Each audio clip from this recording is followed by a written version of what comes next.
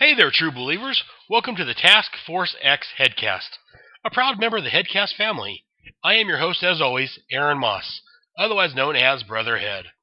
The Task Force Headcast follows the adventures of DC Comics' Task Force X. Task Force X was made up of the Suicide Squad comic, created by John Ostrander and Ryan Scott, which started in the late 80s, and the sister comic, Checkmate, which was created by Paul Kuppenberg and Steve Irwin. These were the two sides of DC's espionage comics. I will attempt to chronicle each title and all the books that Suicide Squad and Checkmate appeared in during this era. I hope you guys have as much fun with these comics as I did when I first read them, oh so many years ago.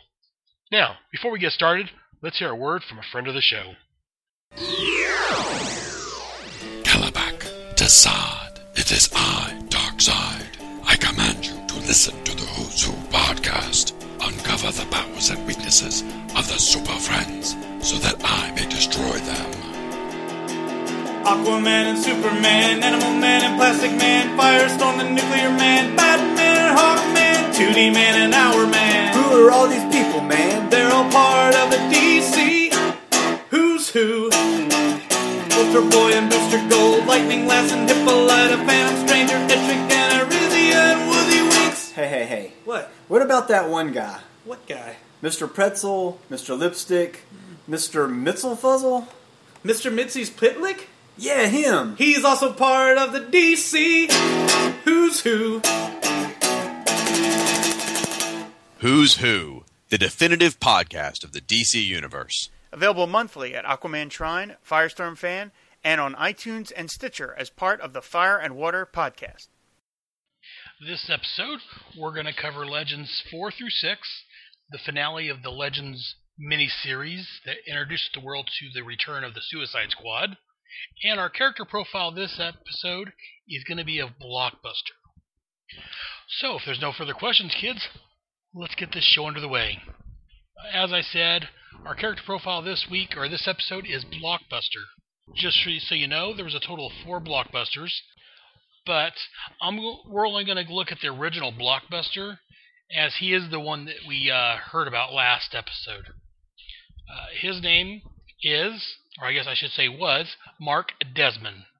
His first appearance was in Detective Comics 345 back in November of 1965, and he was created by the Magnificent Geniuses that are Gardner Fox and Carmen Infantino. I say geniuses because Gardner Fox assisted in creating Ray Palmer the Atom, one of my favorite heroes, and Carmen Infantino, probably mispronouncing his name, sorry sir, was the original artist and assisted in creating Barry Allen the Flash.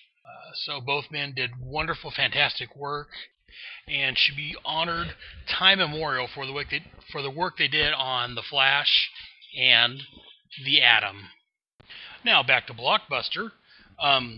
His abilities: he has superhuman strength, stamina, and endurance, plus a high resistance to physical and energy attacks. Teams he's been a member of: he's been a member of the Secret Society of Supervillains. That would be pre-Crisis, before the Crisis on Infinite Earths. And then the Suicide Squad, as you heard last episode. The first Blockbuster was named Mark Desmond, as I mentioned earlier, who was a chemist who desired to increase his physical strength. Experimenting on himself, he succeeded in making himself stronger and taller, but as an unfortunate side effect of the process, he also became mindlessly aggressive. Kind of like the Hulk a little bit. The mentally debilitated Desmond was cared for by his brother Roland, a local criminal who kept their mother from discovering what Mark had done to himself. Roland manipulated his brother into committing crimes on his behalf until they came in conflict with Batman and Robin. Bruce Wayne had once rescued young Desmond from drowning, and he discovered that he could calm the enraged adult Desmond by removing his cowl, showing him his face. Though when Blockbuster first appears, he has to leap into a swamp and thrash around like him to remind Blockbuster of this past instance. Desmond later found himself clashing with Batman on various occasions. He joined the Secret Society of Supervillains briefly for a battle with the Justice League. Later, Post-crisis, Amanda Waller recruited Desmond for her revived Suicide Squad. He was killed fighting Darkseid creation Brimstone, as you may be well aware if you listened to last episode.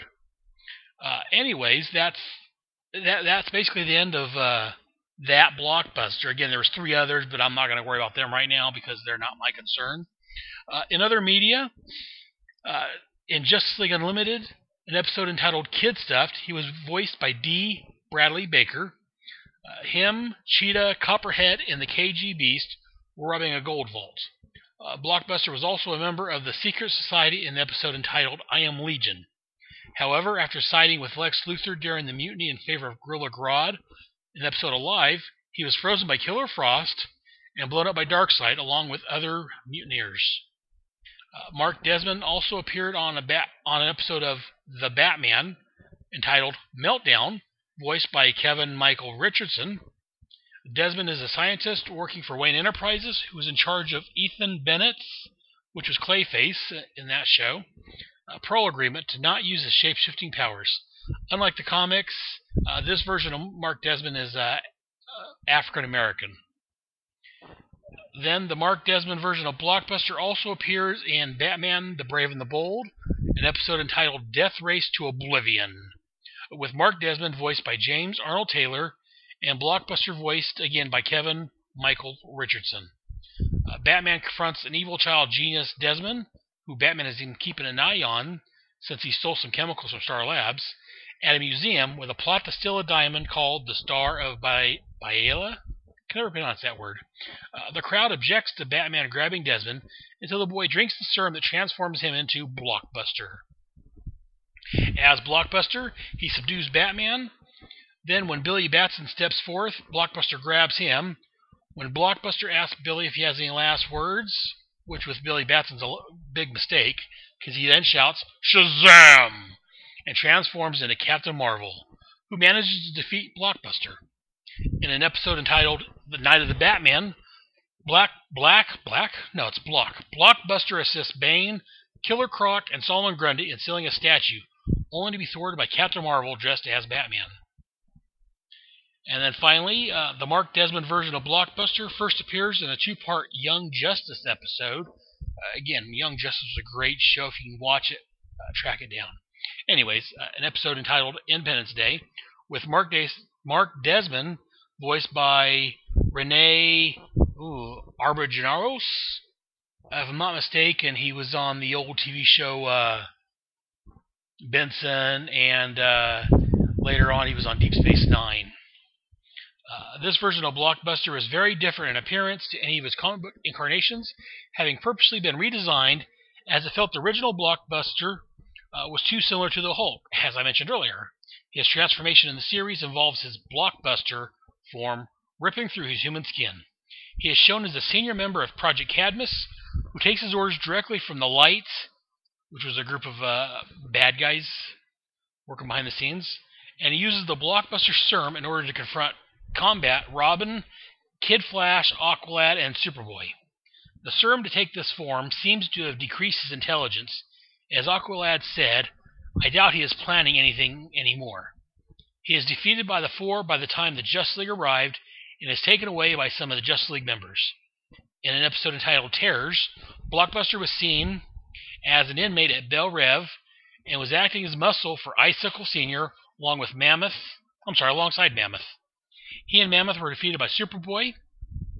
In an episode entitled Usual Suspects, Blockbuster joins Lex Luthor, Queen Bee, Sportsmaster, and Bane in a meeting with Superboy, Miss Martian, and Artemis.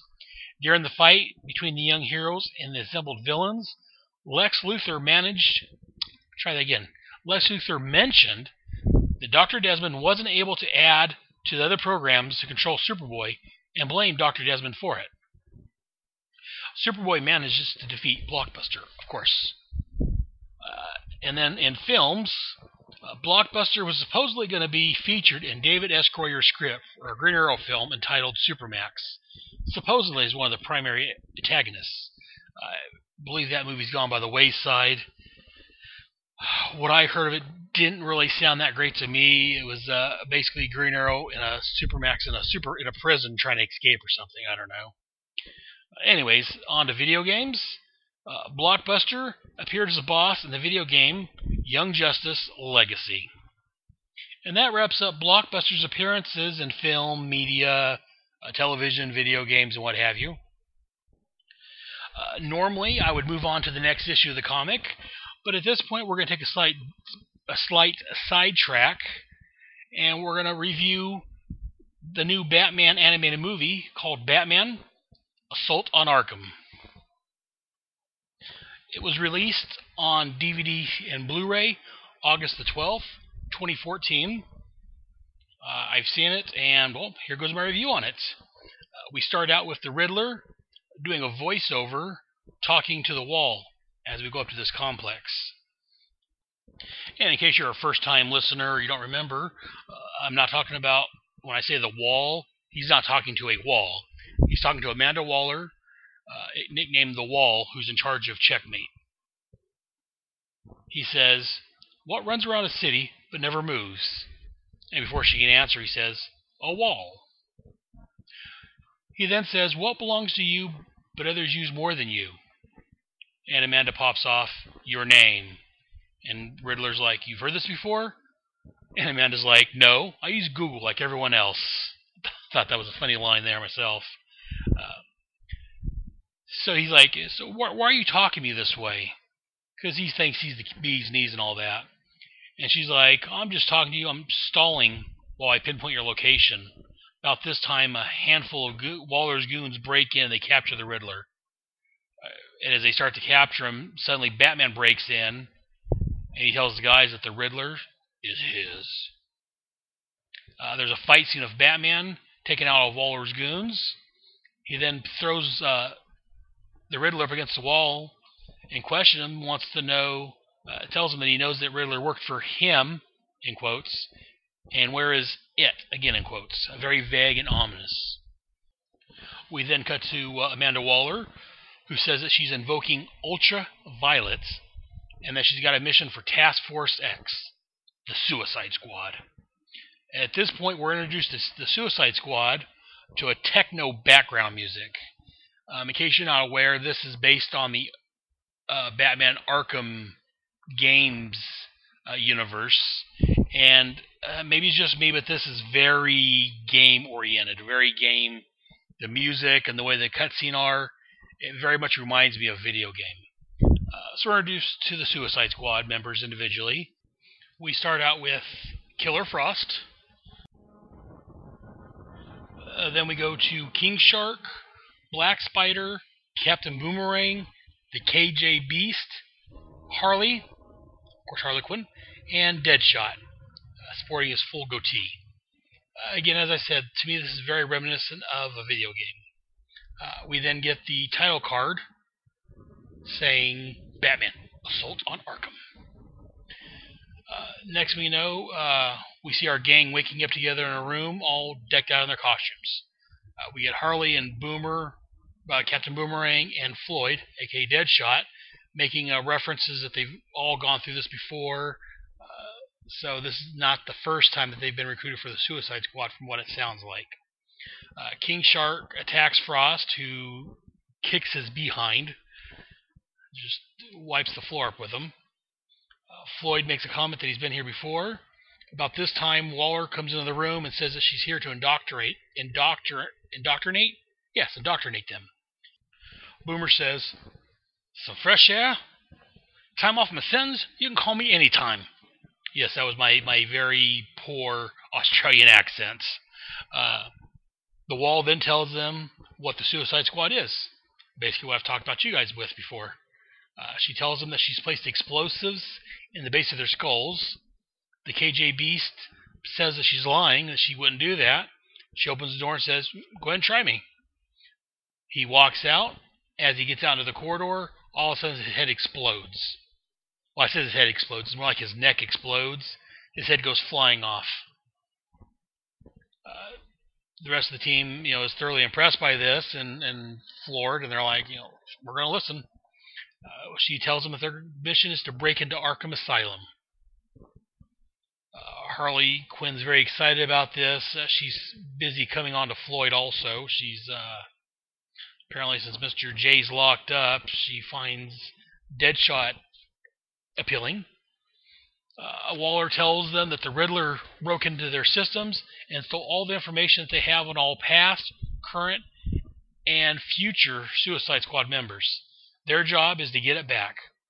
It's hidden in the Riddler's cane in the property lockup. Before they leave, she tells Deadshot to keep the body count to a minimum and to use rubber bullets.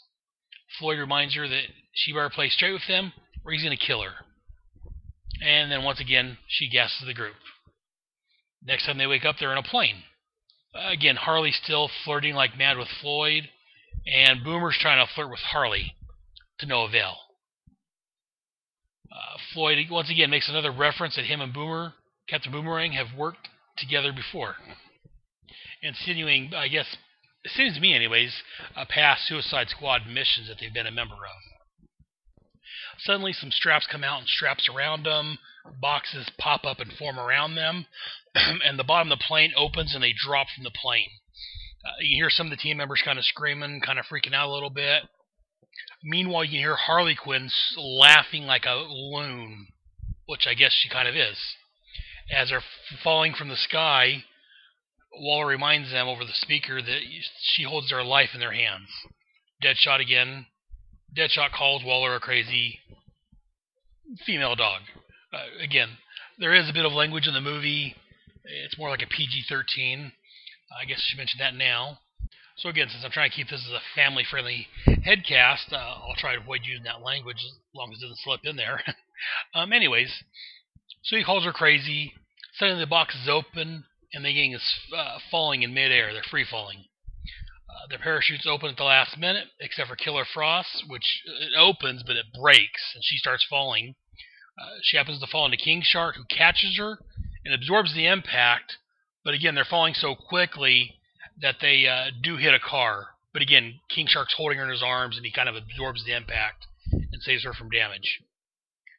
Black Spider leads them down to the sewers so they can get to the rendezvous point unseen. Captain Boomerang's complaining about the sewers and saying, all this just to avoid, Batman. And Deadshot, Floyd, calls him on it and steps up to him and, calls him out, and Boomer kind of backs down, and this is fine. Next thing we know, they find themselves at the Penguins Club. The Penguin in this version seems like a very monstrous penguin. He seems like very reminiscent of the Batman Returns movie. He's sitting there eating raw fish. He's very white.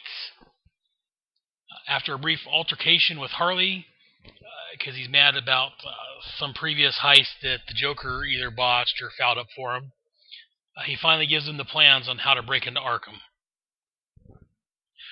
We see them suiting up in their suits, in their costumes, if you will, to get more techno video game music. We see Floyd loading his wrist guns. As he loads them up, he looks over and we see a box of rubber bullets the wall demanded he used. Instead of those, he takes some live ammunition. Again, Deadshot's not great at listening and following orders. It reminds me a bit of my kids. Anyways, next thing, Deadshot comes in. We see Boomerang is drinking to some other guys. Floyd comes in dressed in his costume without his mask on, and we see that he shaved off his goatee and left just his mustache, looking very much like the classic Floyd Lawton that I'm familiar with, I know, and I love. We then cut to Killer Frost talking to Amanda Waller on the intercom, or on a walkie-talkie, whatever. Walkie-talkie, what is this, the 1950s? Some sort of video prompter. She's talking to her. And Amanda tells Killer Frost that she has her on... Try that again.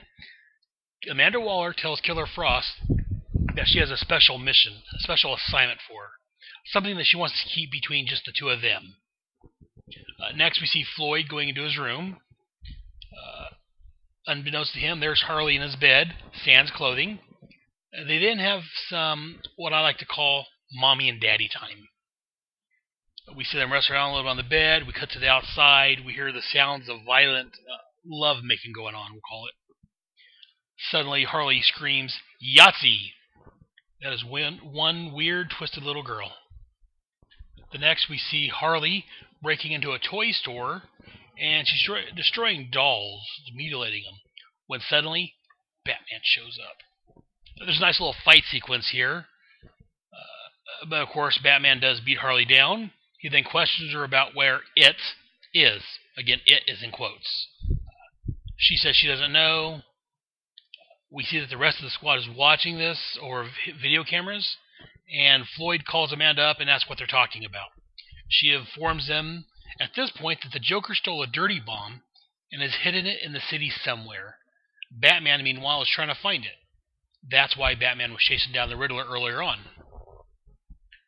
Batman uses his thermals and whatever sensors he has in his cowl to determine that she's telling the truth, and he then turns over to the cops, so they take her back to Arkham Asylum.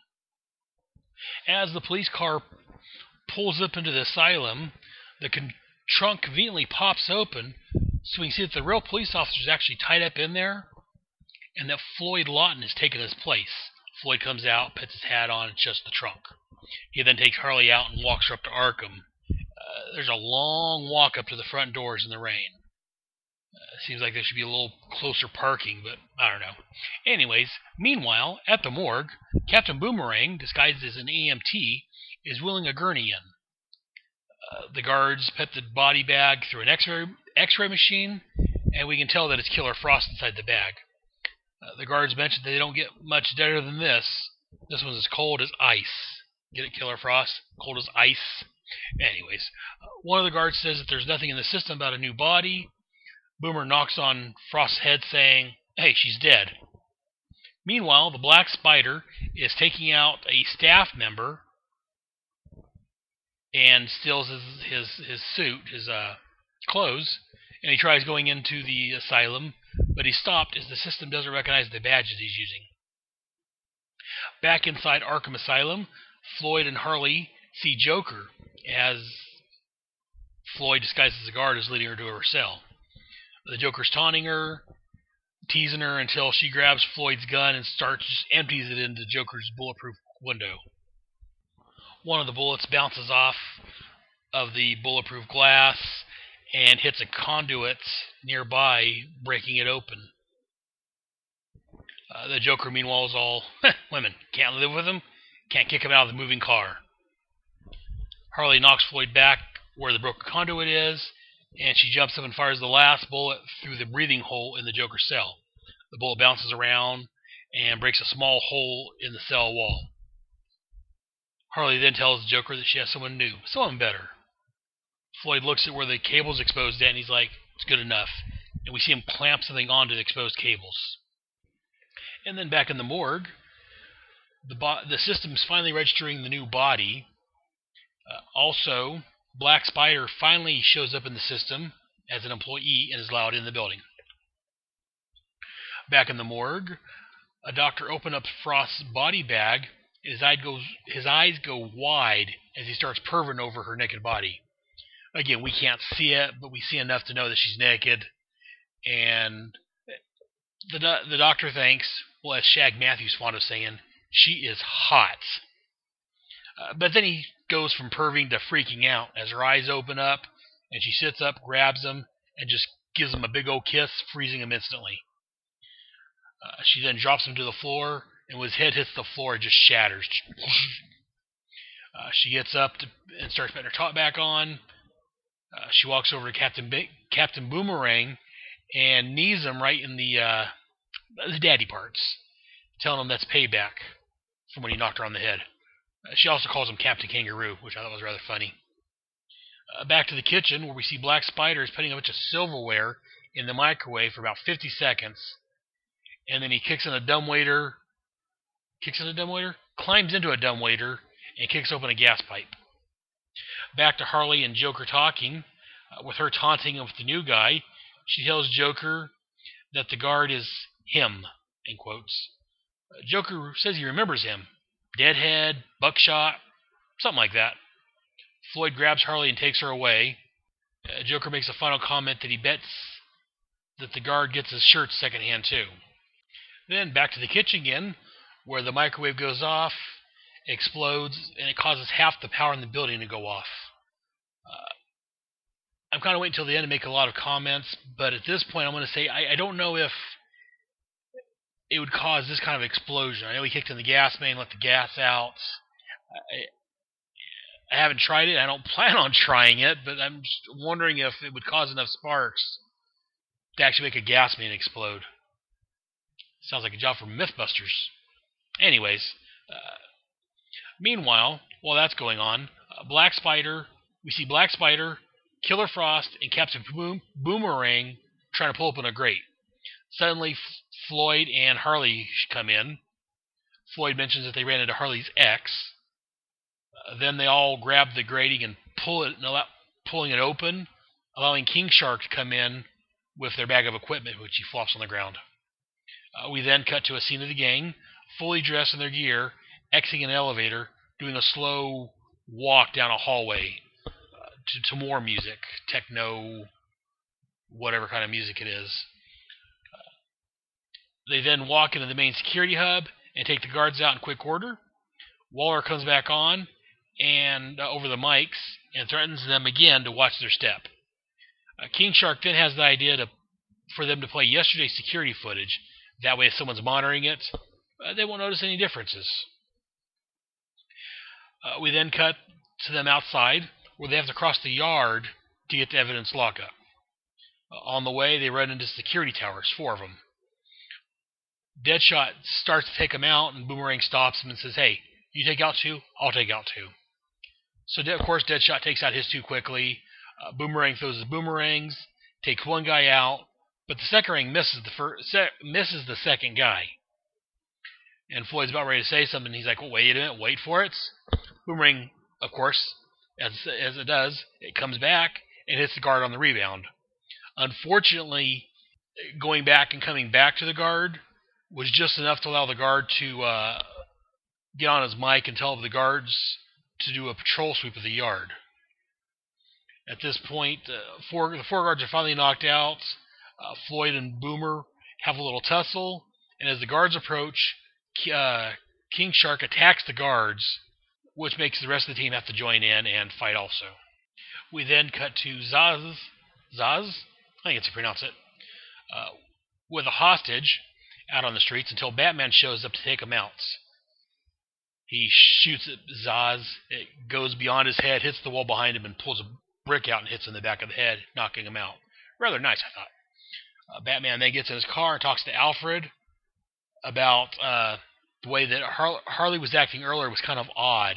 Didn't seem quite right. They then watch the security footage, or security monitors, over at Arkham, and Batman notices that a couple of the guys that are working is actually on the Thursday crew. And since this isn't Thursday, they must be watching some old footage. So there's something wrong at Arkham. So off he goes to Arkham Asylum. Speaking of Arkham Asylum, we go back there as we see Floyd stopping King Shark from killing a guard by knocking his feet out from underneath him and knocking King Shark to the ground. Then Harley's able to get him into the property room. At this point, she tells him that, I used to work here, that's how I can get it in. She knows the warden's password. So they're into the property room. We see a bunch of boxes. As they're walking between the shelves, Captain Boomerang comes across Scarface. If you're a Batman fan, you may be familiar with Scarface. He's a dummy that another guy, the ventriloquist, uses. We're not quite sure if Scarface controls the ventriloquist or if it's just the ventriloquist doing the Scarface doll or dummy. But he's a crime boss from Gotham. Anyways, Captain Boomerang runs across Scarface. We then find Harley finding a box of Joker's goodies. She's pulling things out, and we see the mask from The Dark Knight, the movie. We see a smiling fish, which has been used in stories in both the comics and cartoons. And finally, she pulls out she pulls out a giant mallet. And says, "There you are," while Floyd finds the Riddler's cane that they came to look for. While he's doing that, we cut over to King Shark, who's reading off a list of crates that they find. We see Killer Moth, Firefly and Maxie Zeus's cases. These are like wooden crates, what these cases are I'm referring to. So he finds, like I said, Killer Moth, Fireflies, and Maxie Zeus's boxes. And he makes a comment that, whoever these guys are. Then Killer Frost finds Mr. Freeze's gun. About this time, Batman enters and starts fighting King Shark. Killer Frost uses the gun on Batman, misses him and hits King Shark. I could be mistaken. I don't know why Killer Frost needs to use the gun.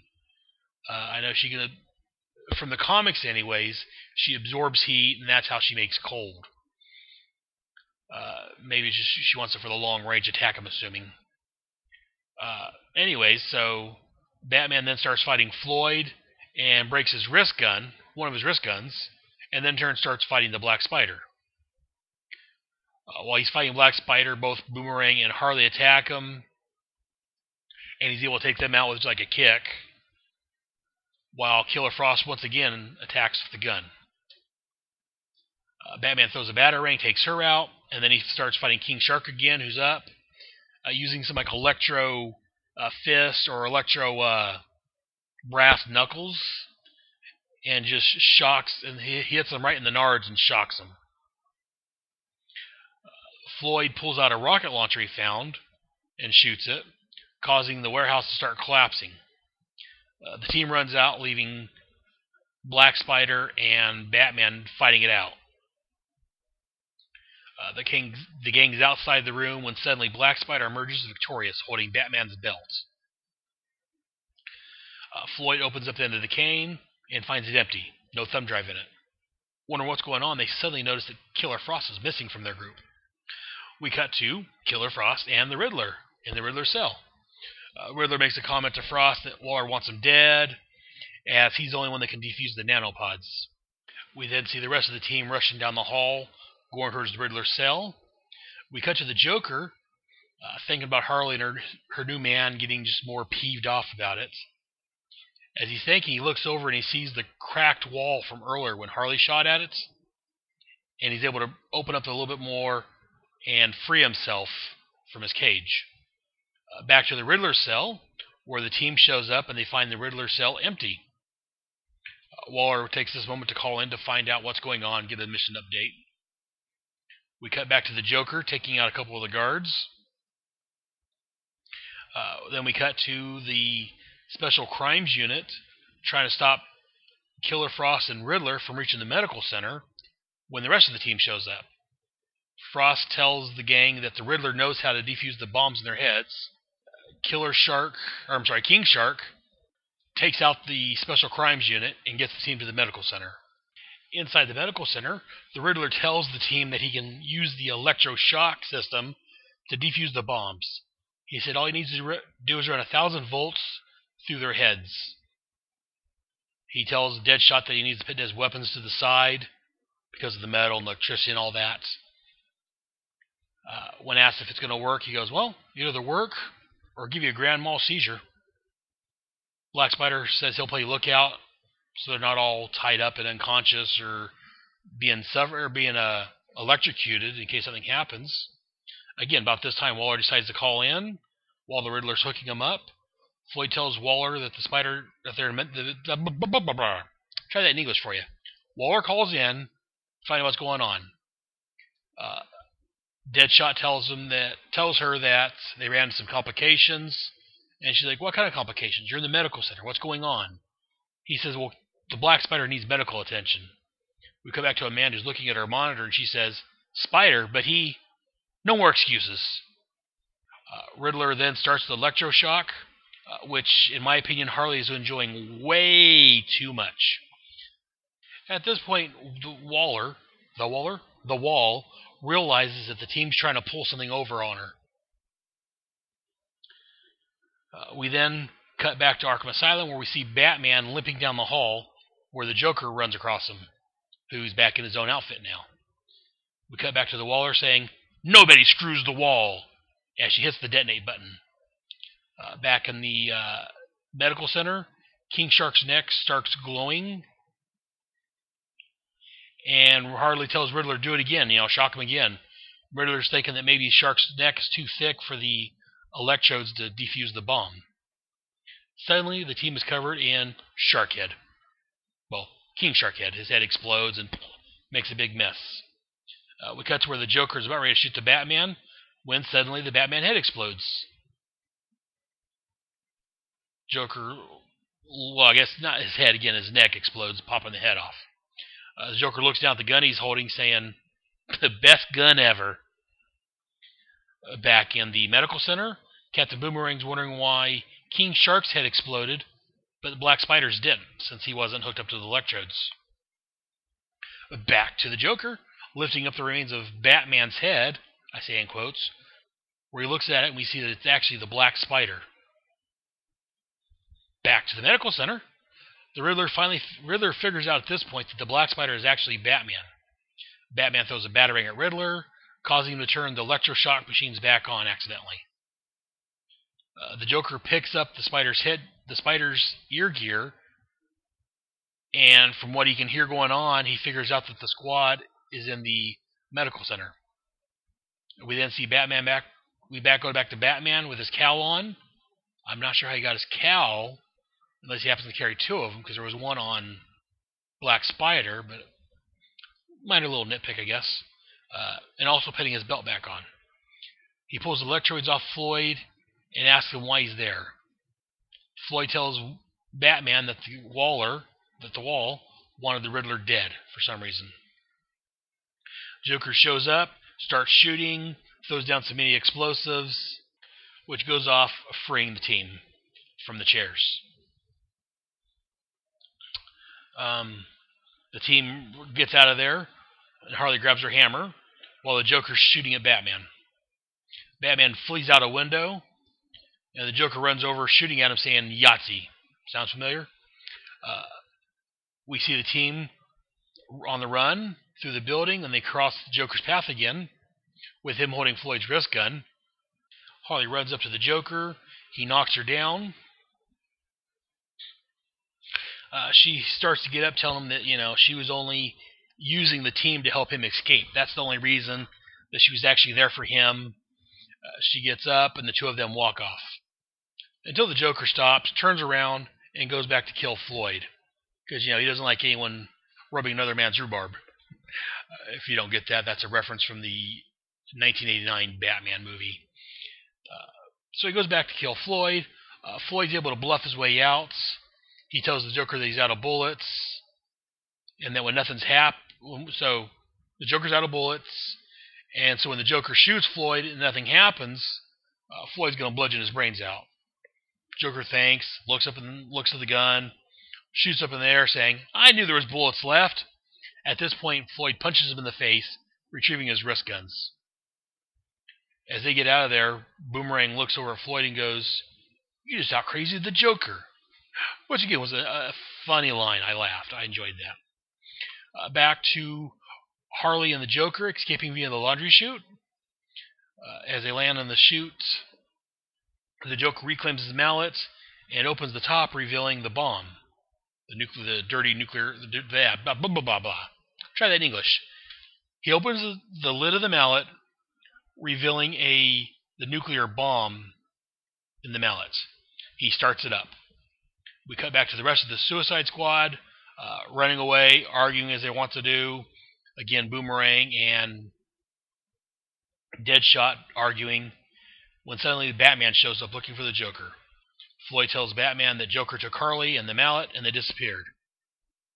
The light goes off in Batman's head, and he realizes that the mallet is where the bomb is hidden.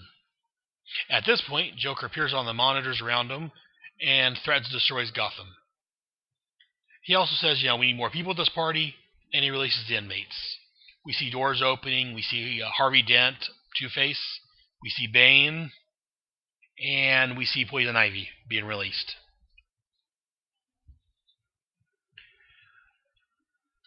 I'm not too crazy about the way they did Bane in here, but it wasn't bad, but he was a little bigger than I would have liked. I know it's weird saying he's bigger than I like, but yeah, I don't know, he just... a little cartoony for me.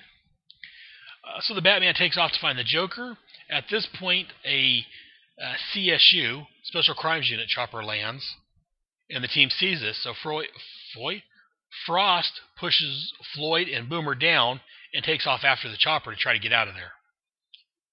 The inmates that are being released are fighting the cops, the SCU guys. A big melee going on. We see the Scarecrow and Bane busting out.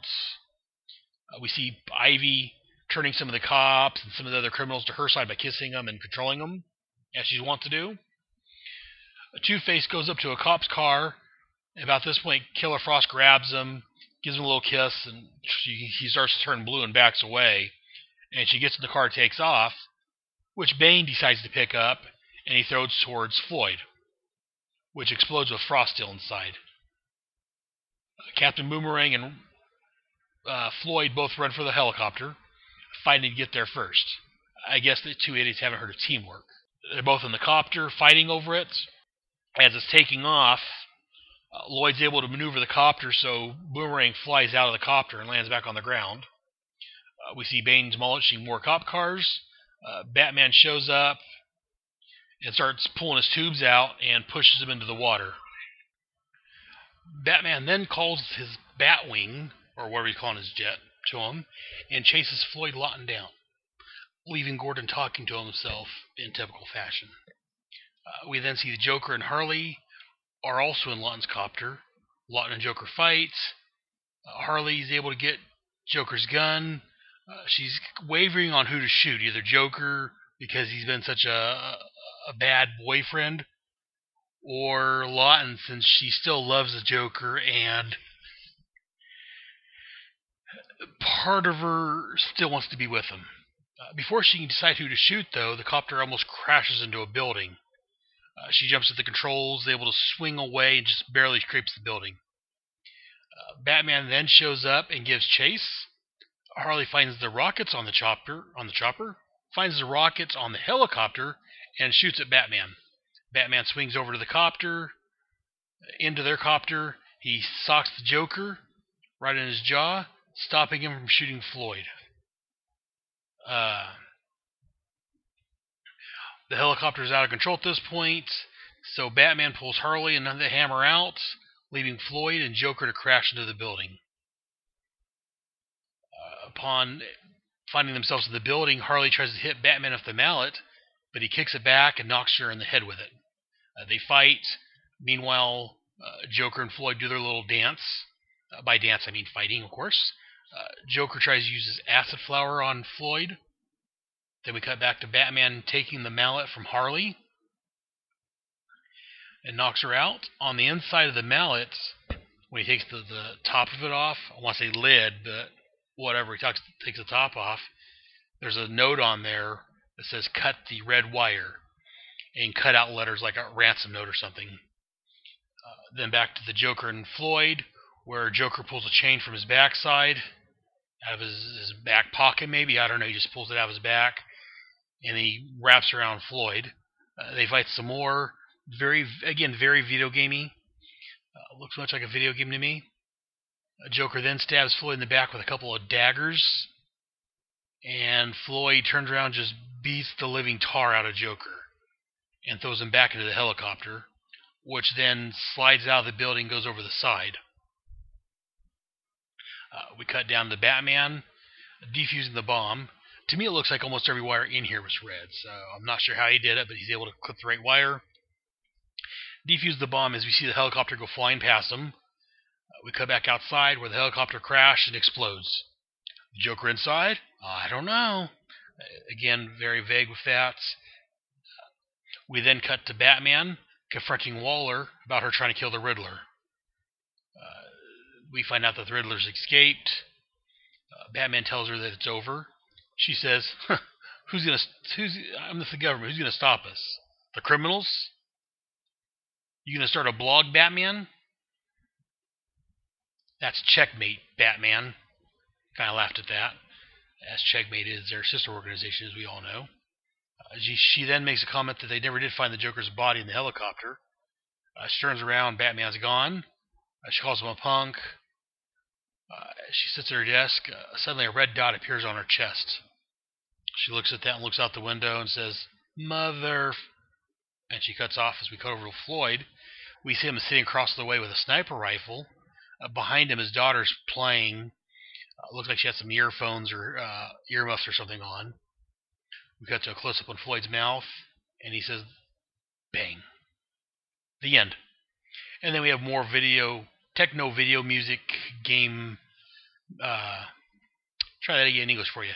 We have more techno video game and music playing at this point.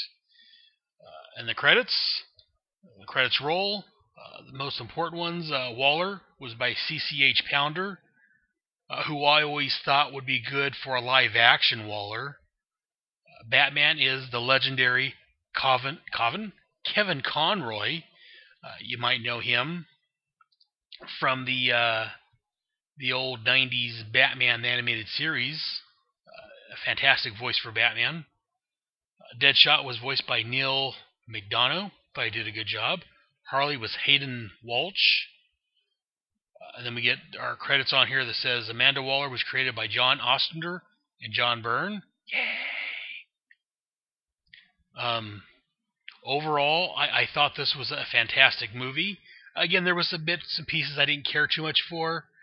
I thought it was a little video gamey, as I keep saying, but again, it's based on a video game, so it's supposed to be in the Batman Arkham's video game universe, so I can forgive that. A couple of the characters, when they showed Alfred, again, he was only for a very minor, brief instance. The voice was fine. I didn't care much for the way he looked. He was alright, but he just wasn't Alfred. I thought it was strange. I mean, he didn't have the mustache. He didn't look quite as thin or quite as old as... maybe not as old, but quite as thin. He just didn't look quite like Alfred to me. Again, seeing how it's a drawing and it's not a person we're trying to get to look like that, I don't know why they didn't draw it more like your average Alfred. Again, I haven't played much of the Batman Arkham games. I've got one of them. I haven't gotten very far. I don't have much time for video games in my life at this point, so maybe that's the way Alfred looks in those games if they show him. I'm not sure. As far as our main characters, most of them look pretty good. Killer Frost, who's a Firestorm villain, I was a little disappointed with the way she looked. She had normal skin tones from what I could see for the most part, maybe a little pale, but she was mostly normal looking skin tones, where in the comics she's usually white, very, very ice looking. Wasn't 100% happy with that. It wasn't bad. And King Shark, here he looked more like a mutated human. It looked like he had like a metal jaw implanted and like a metal head fin or whatever. Again, I prefer the comic version where he is actually a mutated shark. If you're going to use King Shark, in my opinion, they should use King Shark as he is. Again, maybe they pulled this from the video game somewhere. I don't know. But the rest of the characters, like I say, I think I mentioned the Penguin earlier. He looked kind of monstrous. You're very reminiscent to me of the Tim Burton Penguin, which, again, I'm not a big fan of. I don't like the monstrous Penguin. He should be short, the big nose, rotund, whatever, fat. He should be fat, but not quite so monstrous looking, eating raw fish. Not a big fan of that. Other than that, Waller, I'm not a big fan of her with the buzz cut. I like her with the longer hair, usually in a ponytail or pulled up, but overall, I thoroughly enjoyed this Waller. Waller, yeah, she was the larger Waller from John Ostrander's Suicide Squad. I love that. I thought they did a great job on that. Overall, like I say, the art, the art on it was very, to me, video gamey. I enjoyed it. Would love to see another movie with the Suicide Squad in it. We'll have to wait and see what happens. Further notes on my buddy Ben's blog. I've got links on my site about it. His Task Force X blog he's got. Him and some other guys on it had a little conversation on there when the movie came out.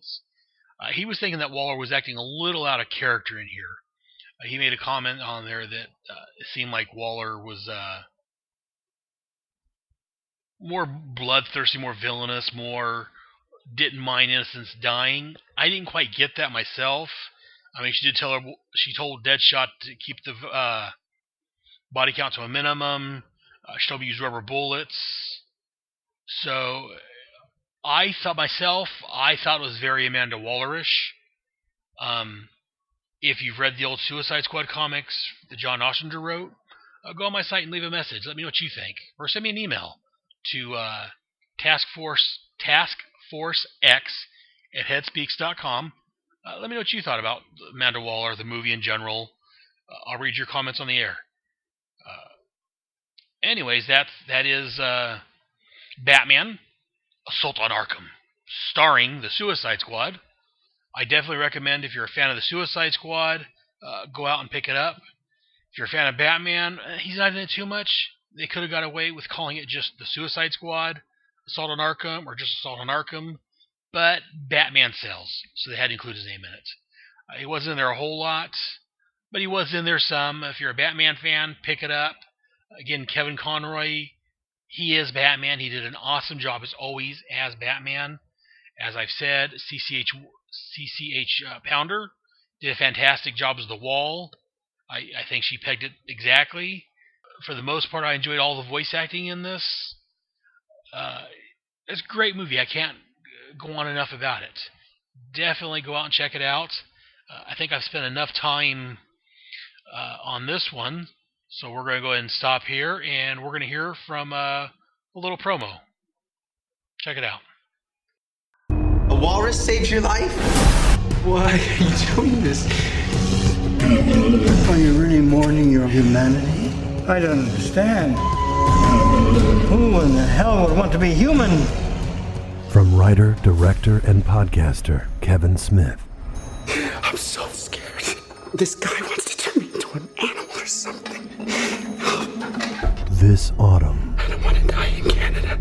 Tusk. Me personally, I'm looking forward to Tusk. I want to see that. I was listening to the podcast that it originated from. Sounds like a great movie coming out. Look, I think it's coming out in October. Look for it. And now, let's get back on with my show. Okay, wow, it's going to be a long show today, kids. We're already about 50 minutes into it, and we're just now getting to our first issue, Legends, issue number 4. The title of this bad boy was called Cry Havoc. The cover date was February 1987, though again, as Shag Matthews always says, if you want to buy this off the newsstand, set your Wayback Machine or your DeLorean to November the 27th, 1986. That's right, back in November of 1986. Again, this was 75 cents for a 22-page story. I miss those days.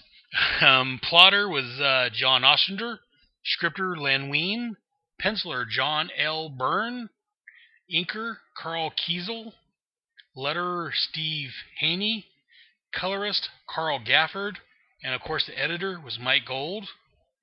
Again, all the covers have been done by John Byrne. This was reprinted in Legends, the Collection, trade paperback, which came out in 1993. The cover of this one shows Godfrey with torches in each of his hand, while stuffed effigies of the heroes are being burned behind him. The effigies we can see is Blue Beetle, Superman, Flash, Black Canary, Batman, and Guy Gardner. Godfrey has a bit of a maniacal look on his face. Actually, me on this picture here, he looks a bit like Arcade from over at the X-Men. Maybe it's just me, but yeah, he's got kind of an arcade look to him. Not saying it's a bad thing, just saying it's a thing. Alright? Anywho, that's our cover. So, this issue starts out in Star City, which comic book fans will know that is the home of Green Arrow. In the Arrow TV show, it's been changed to Sterling City, but I'm going off on a tangent there. Star City. The writing has been particularly bad in this part of the city, the looting even worse, and thus the lone police car cruising cautiously through the rubble feels like it's moving through the heart of a war zone. And we show a couple cops going through the rubble, making a comment of how the mess looks. One of the cops, Andy, says that the president made a mistake by outlawing the superheroes. Without him, all the geeks in the town are having a field day. His partner, a black guy, is on Godfrey's side, saying that the heroes are the biggest menace of them all. Suddenly, they find themselves upside down. We see Count Vertigo is messing with the cop's mind and making them think they're upside down. But seeing how they're thinking they're upside down, they crash. Suddenly, we hear a piercing "ee," and Vertigo grabs his head. That sound, what? And Black Canary jumps in, letting her know, it's the sonic calling card of the Black Canary. She jumps in, gives him a good little kick upside his head. I don't know. I kind of like this costume of the Black Canary. It's not her fishnets, but it's an interesting costume. It's very 80s.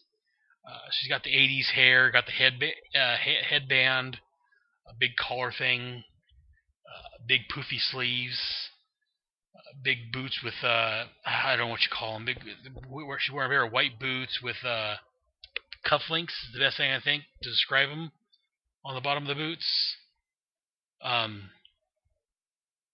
So Black Canary knocks out Count Vertigo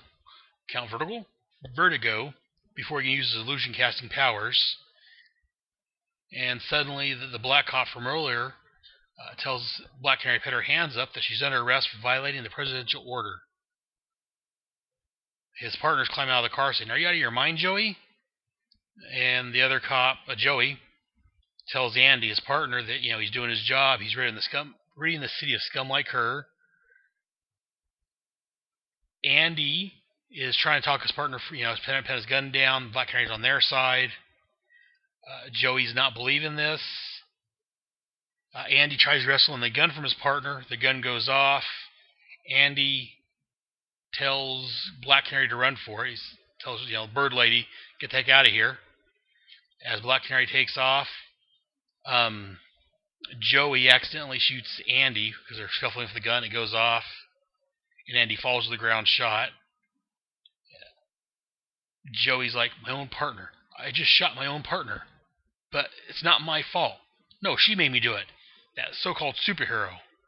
I swear, I ever get one of them lousy costume creeps on my side again, I'm going to shoot first and not even bother asking questions." He then calls in a dispatch and says an officer has been murdered.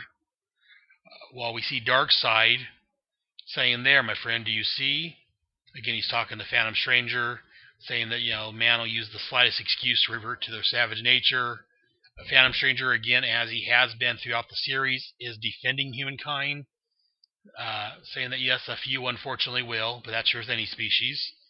That, ultimately, though, the true heroism, the stuff of legends, is not so easily snuffed out. Darkseid and him continue talking. Again, Phantom Stranger makes a comment about Skitaris, where Travis Morgan, known as the Warlord, is fighting. Darkseid said it's a small problem, calls Desaad forward, sent him through a boom tube. Though actually in here, I believe they're calling them Stargates. I think this is one of the few times they call them Stargates. It's also a holdover from the Super Friends TV show. Normally they're called boom tubes, but here, like I say in Legends, they're referring to them as Stargates. So he sends Desaad through the Stargates to take out Warlord and stop him from becoming a living legend. I don't think we'll see more of this, really. This will carry over into the Warlord's own comic that crosses over with Legends. We cut back to Gotham City, where we see the Joker and some punk rock girl, I guess. She got fishnets, a short skirt, hair's up in wild hair. Looks very rockerish.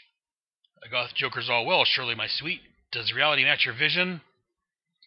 And she tells him her name's now Fungus Souffle, because you've never heard of a successful concept artist named Shirley. And Joker's like, "Fungus, Schmungus, whatever." Kind of, classic Joker. I love the drawing in here, the art in this book. Suddenly, we see a cape swooping across the screen, and Joker saying, "Welcome, old sport. I've been expecting you." So I see Batman's arms grabbing two of Joker's rocker goons, and throwing them together to knock him out. Suddenly, Joker grabs Shirley and pulls a gun on her. Tells him to back off, or this lady's going to get her ears pierced the hard way. Shirley doesn't think Joker would do it, and he's like, without even blinking, my sweet, tell her, Batman. Batman tells Joker he's in charge. What does he want? And Joker's like, well, I thought there was a presidential order keeping you people out of business. Batman says there is, but I've ignored it. Somebody has to protect the innocents from monsters like you. If I would have acted sooner, all these people you've murdered might still be alive. That's something that's going to be hard to live with. While the Joker's paying attention to Batman, we see he's gently pulling a batarang out of the back of his utility belt and gives it a backward flip. It flies out the window, or out the door, around the building, comes crashing in through a window to distract the Joker while Batman punches him in his turkey neck. Just punches him in his face. Joker's almost unconscious, and he says, after what you did to Catwoman, I ought to kill you, Joker. But then I'd be no better than you are, would I? And we have an editor's note. I love these things. This says, see Detective number 570 for details. Mike. I love when they have little links to other comics in here, so, if you miss this story, you can know where to find it at. Anyways, enough about that. We cut over to Los Angeles, where physical fitness, even the extreme, is as much a part of daily life as rush hour routine. We see this big muscle-bound woman with 3 muscle-bound men. The woman apparently named Emma Sue. They're trying to smash open a Canfield security with a big metal ram. They knock the door off the hinges. The muscle woman grabs it and starts pulling it off.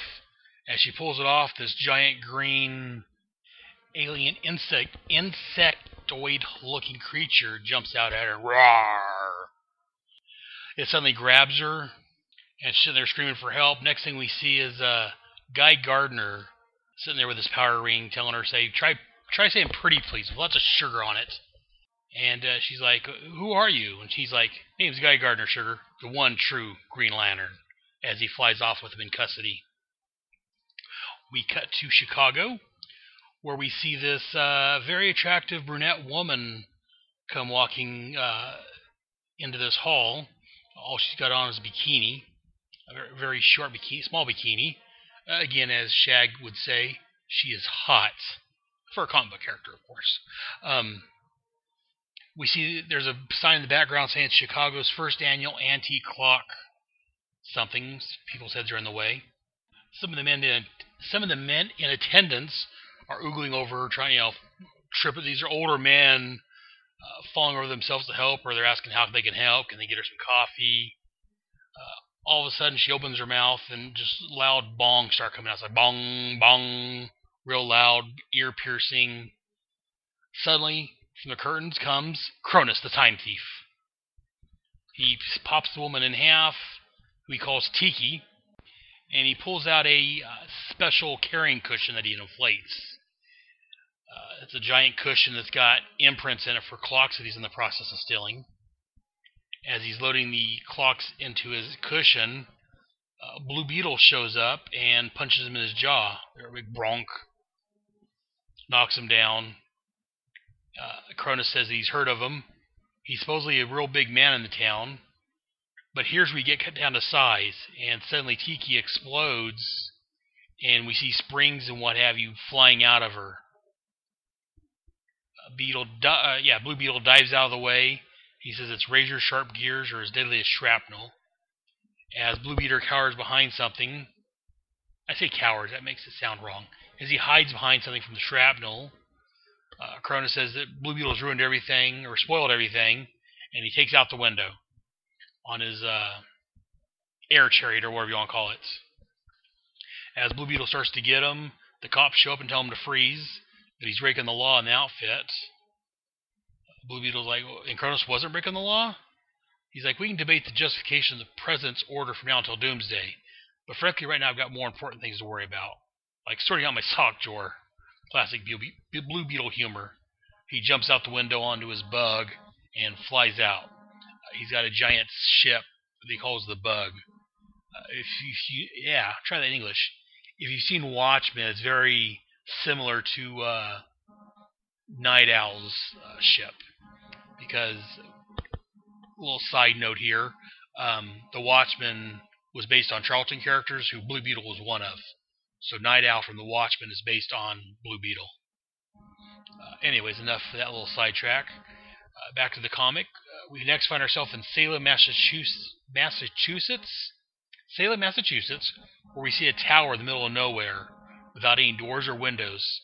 As we go inside, we see a blonde-haired man who readers know that this is Kent Nelson, aka Dr. Fate. He's sitting there he's watching through his mystic vision all the signs saying down with heroes, dump the do-gooders, when suddenly his wife, Enza, comes in, and she tells her that, he's got to put the helmet on to go out and help humanity, help the world. Enza doesn't like him doing it because every time he does, it seems like he may lose a little more of himself to Naboo, Dr. Fate. Naboo is the Lord of Order that is Dr. Fate that inhabits Kent's body. Dr. Fate takes off. At this point, we cut to Washington, D.C., where you see Captain Boomerang complaining. He's telling her that, we had a deal, and he's done his part. He wants the explosive bracelet off of him. He's like, I can't speak for Deadshot, Bronze Tiger, or Chantress, but knowing I can get my hand blown off, if Colonel Flag decides to stroll off, ain't giving nothing to his help with his peace of mind. Amanda Waller tells him, trust me, Boomerang, you'll get used to it. About this time, Flag walks in and says, wrong, Amanda. That bracelet is inoperative as of now. And Flag pops the bracelet off of him. Amanda Waller starts yelling at him, like, what the hell do you think you're doing, Colonel? Flag tells her, well, as we promised we'd do, if these people came through your little suicide mission alive, Ms. Waller, I'm setting them free. Unlike some people, lady, I keep my word. He tells the rest of the group, you've all been a credit to Task Force X, and now you're free to go. And at that point, Boomer takes off. We got to Gotham City, where we see some giant TV screens showing Godfrey on the screen. And again, G. Gordon Godfrey's going on how the president's ordered the superheroes to stop, yet they're still going on. He's telling them that, when the authority fails, what do you have to do? He's saying that Reagan is claiming he's inciting everyone to riots. And he's like, do you believe the president's right, my friends? And everyone's like, no, never let us speak, Godfrey. Speak for us, Godfrey. They're buying what he's selling, hook, line, and sinker. And he says, I hear you, I accept your mandate. He's saying that the evil government, our United States government, must be overthrown. When somebody asks how, that's when Godfrey introduces the Warhounds.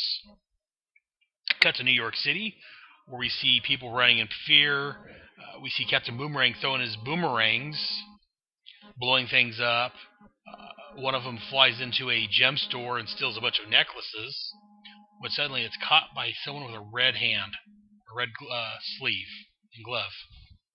And Captain Boomerang's on the next page like, well, fancy meeting you here, Kid Flash. He says, it's the Flash now, Boomerang. Simply Flash. Just for those that may not know, previous to this was the Crisis on Infinite Earths I believe I referred to earlier. At that point in the Crisis, Barry Allen, the Flash, who's going to be starring in the upcoming CW show, died saving the universe. At that point, his sidekick, Kid Flash, Wally West, took on the Flash's costume and became the Flash. Back to our current story, though. That's for this crossover, Legends. So Boomerang throws a handful of boomerangs at him. He's all, well, I heard you was trying to fill the old boy's boots, but frankly, mate, you just ain't man enough. Wally's like, you want to bet, Boomerang? I may not be quite as fast as the man whose costume I now wear, but that still makes me more than fast enough to handle a jerk like you.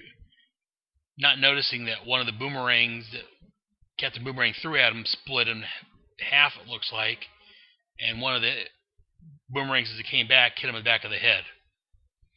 At this point, Captain Boomerang pulls out what he calls a razor ring to throw at him when he gets hit by a giant green kangaroo. The kangaroo's going to threaten to knock his block off when Wally, Kid Flash, grabs him and says, Gar, no, Boomerang isn't your enemy, Changeling. He's mine. and that means I have to be the one to feed him, if the Flash is ever going to stand on his own 2 feet. Suddenly, we see 2 Warhounds come running up onto the scene. We cut to Apocalypse, where we see Darkseid saying how his Operation Humiliation is continuing according to plan. He's holding on a little statuette of Superman. He's saying, soon the only legend left will be mine. The Phantom Stranger again is talking to him, telling him that not as long as noble beings such as Superman still live. Even though he has chosen to obey the presidential order, he still remains the greatest force for good on Earth.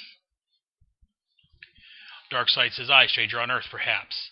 When the Stargate is once more opened, we shall see how he fares here, on unforgiving Apocalypse. Next month, Let Slip the Dogs of War. And that ends this episode, or issue. Episode's still going, just this issue's over. This part of the storyline with Superman and Darkseid continues in the Superman books. It's Superman issue number 3, Adventures of Superman 426, and Action Comics 586. Also, the 3 issues have been collected in Volume 2 of Superman the Man of Steel trade paperback series. I'm not going to cover them here. I'm not covering any little side trips through Legends. I remember reading these back when I started collecting comics. These are some of the ones I picked up. And again, this was the John Byrne Superman, along with, I forget who else was writing the other titles, but I think Marv Wolfman, I believe, was writing. I think Marv was writing Action at the time, if I'm not mistaken. They were great titles. This was a great era for Superman. I definitely recommend it. Also, if you're into this era of Superman, there is another podcast called From Crisis to Crisis, which covers the Superman from 1986 onward until 2000 and something. They just covered the death here this last year or so, and they're just past the death of Superman. Due to some issues on their end, it's been delayed, it sounds like. I haven't heard that in a couple months, but definitely check out From Crisis to Crisis, a Superman podcast. And also, like I say, if you want to know more about this storyline, definitely check out those books. But that's where our story ends this issue. Next, we'll move on to Legends, issue 5, titled Let Slip the Dogs of War. Again, this one was 75 cents for a 22-page story. It was on the cover date was dated March of 1987. The on-sale date was December the 16th, 1986. Same as previously, the plotter was John Ostrander, the scripter was Len Wein, penciler was John Byrne, inker was Carl Kiesel, letterer is Steve Haney, and colorist was Thomas Zucco. And once again, as usual, the editor is Mike Gold. The cover of this one, we have a black cover showing Captain Marvel with his hand cocked back in the middle, and he's surrounded by the heroes' costumes. We see the costume of Green Lantern, when I say Green Lantern, I mean Guy Gardner, the Flash, Changeling, Blue Beetle, Batman, Superman, and Black Canary's costumes laying there. So the issue starts out with a city destroyed, buildings are smashed, cars are smashed. The caption says the city is in flames, and certain sections is virtually deserted now, which makes the solitary figure stumbling through the ruins a most unusual sight. In a broken window, we see a sign that says, Rally Today, G. Gordon Godfrey, that speaks on the menace of the superhero. Then we see that the figure walking down the street is Billy Batson, and basically gives a recap of this next couple panels, gives a recap of what's happened with him. Whereas he was fighting Macro Man, he called upon the lightning by saying Shazam, and the lightning incinerated, as far as he's concerned, Macro Man. Billy's distraught by this still. Again, the facial expressions that they draw on here is just fantastic. It's wonderful, wonderful artwork. I keep saying. John Byrne and Carl Kiesel's work on this, you can see the emotion in Billy's face. Billy's commenting that Malcolm Man's dead because of Captain Marvel. Maybe Gordon Godfrey is right. Maybe superheroes are a menace. About this time, his little friend comes over and finds him, Lisa. She asks him, why'd you run away? What's wrong? And he's like, well, I can never explain to you. Just leave me alone. And she's like, no, Billy, I'm here to help you. I'm your friend. Suddenly we hear noise. Billy says it's another riot. He tells Lisa to stay where she's at so she doesn't get hurt. She's like, no, somebody has to reason with him, and takes off. Billy chases after when suddenly a stick or a club or looks like maybe some falling debris hits her in the head and knocks her down. Knocks her out. Billy looks, makes sure she's still breathing.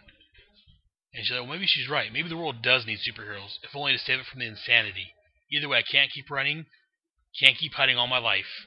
The old wizard gave me a sacred trust when he gave me the power. And it's time I started living up to my obligation, come what may. And then he says the magic words, Shazam! Lightning strikes from the sky, turns him back into Captain Marvel. Captain Marvel's like, for better or worse, I'm back. And this time it's time to stay. And this time it's to stay. Well, I really need to work on my reading comprehension. We have our title here. Let's Slip the Dogs of War. Very nice. Again, John Byrne penciled, Carl Kiesel inked, Tom Zuko colored. It's a wonderful picture. I wouldn't mind having this as a poster. It shows Captain Marvel sitting there, the magic energies flowing off of him, his little cape's flapping in the wind. Behind him we see the destroyed wall and a window with little Lisa laying there unconscious in the background. It's a very nice drawing. Suddenly, now that he's Captain Marvel, Captain Marvel exclaims, holy moly, now that I have the wisdom of Solomon, I realize I've been had. He realized that his lightning was not responsible for Macroman's death. It is all an elaborate hoax. He flies off to save the city. The crowd's going against them, saying they don't believe it. One of the superhero creeps are right here. And they start trying to gang up on and beat up Captain Marvel. Suddenly, Captain Marvel says that they've frozen in place, and then we see a yellow hand saying, Captain Marvel, you are needed. And then he's gone. We got the Star City, where we see Black Canary jumping over a rooftop, thinking back about how it's weird being an outlaw. She hasn't been considered an outlaw since she first started as a crime fighter. She jumps down and takes out a couple guys, member of something called the Laser League. Try that in English. Laser League. Easy for you to say, hard for me to say. They shoot at her. She uses her canary cry, and then kicks one of them, knocks him out. Suddenly, we hear a mysterious voice saying, Black Canary, you are needed. She looks up, huh? And then she's gone. Cut to Los Angeles. We see cars and a big boom explosion going on. People saying he's crazy. Next thing we know, we see this guy. Looks like, I'm not sure what kind of jacket it is or whatever he's wearing. But he's got like a red splotch in his hand. He says his name is Sunspot. The ultimate power is finally mine, as it always should have been. As he's monologuing, saying that he's going to make the world in his own image, Guy Gardner shows up, taps him on the shoulder, and tells him, when it comes to wielding power, you ain't seen nothing yet. Sunspot picks up a big Super Oil Company rig and swinging it around. Gardner's all, hey, does Arnold Schwarzenegger know you've stolen his act? Now we can do this the easy way or the hard way, Stretch. The choice is yours. As he's talking to him, distract him, he's got his hands behind his back, and he's using his power ring to make a tendril of energy go along the ground. It goes up, and it pokes a hole in the truck. And gas or oil, it looks like oil, comes flirting down on top of him. He throws the cab down, or the truck towards Guy Gardner, where it explodes. When the flames clear, we see Guy sitting there in a bubble, sitting on a chair with, looks like lemonade or something next to him. And Guy decides it's time to put an end to it, so he wraps a manacle around Sunspot's foot and picks him up off the ground. Sunspot says that nobody makes a fool of him, that he has the ultimate power, the power to create a new universe. And he tries to fire a blast at Guy, but Guy makes a shield and blocks it, of course. Sunspot figures he's going to free himself, so he tries shooting off the manacle, and all it does is it burns his foot off. He drops to the ground. His foot's just a smoking ruin at this point. Guy puts the energy bulb around it so he doesn't bleed to death, tells him he can take him to the doctor. Sunspot gets ready to fire another energy blast at Gardner, and Guy puts a bulb around his hand and tells him, you know what? Try using power again, and you have a stump on your wrist to match one on your leg. And he starts to take him away. In the background, we see a yellow cape and some yellow boots, and a voice says, Green Lantern, you're needed. And again, he's gone. We go to Chicago, where Blue Beetle's commenting that Cronus is back behind bars, but he still doesn't know about his master plan. He leaps out of the bug, runs along a rooftop, again contemplating how he's an outlaw now.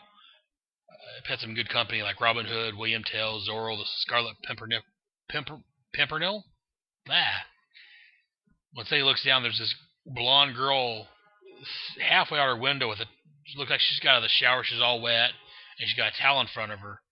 And she thinks Blue Beetle's a peeping Tom, starts yelling for the police. Blue Beetle leaps off the roof and says, great, they're going to think I'm a pervert now. As he comments that she has a nice tush. Suddenly, we see the voice again. Blue Beetle, you're needed. And he's gone. We're in Gotham City. We have Batman contemplating on the rooftop. Something weird's going on. And he's going to find out what it is. He's just trying to figure out, he's seen Godfrey before, but he can't place where it's at. And again, the mysterious voice says, Batman, you are needed. And he's gone. Back to New York City, where we see Flash, Changeling, and Captain Boomerang with a couple, 3 or 4 warhounds and an angry mob trying to attack our heroes and villain. Flash is running around taking their clubs out of their hand. Boomerang's throwing his boomerangs at them, blowing up the warhounds. And at this point, we see there's people that's inside the warhound operating it. He throws a couple more. Captain Boomerang throws a couple more boomerangs, destroys another warhound, not caring if there's actual humans in there. Again, the crowd's getting angry at him. They start chasing Captain Boomerang. One of them grabs him by his ascot and throws him in the crowd. Look, he's crowd surfing almost. They throw him on top of the crowd. We saw the hands holding him up. They say they're going to take him to Godfrey. The Godfrey don't know what to do with him. Before Flash and Changeling can go to help him, again, we see a yellow cape with the words saying, Flash, Changeling, you are needed. And those are both gone. Back at the White House, where we see Reagan and a couple of his people talking to Superman. He said he's tried sending in... He was in the military, but that didn't work since most of the soldiers quickly defected to Godfrey's side. And he comments how there's been reports of various superheroes disappearing all over the country. Superman makes a comment that it could be the work of Darkseid. He snatched me earlier today. This refers back to those 3 issues of the Superman comics I mentioned earlier. Superman, Adventures, and Action that I referred to. Suddenly, Dr. Fate appears, telling him that it's a logical theory but quite incorrect. That he's here to help out, to do what must be done. One of the men, maybe it's Reagan, I can't quite make it out. Oh yeah, it is Reagan, because he says that his actions is in direct opposition to his executive order. Dr. Fate says, unfortunate, Mr. President, but I serve a higher authority. The fate of the world, the entire world is at stake here, and fate is my providence. Superman, you are needed. And then they're both gone.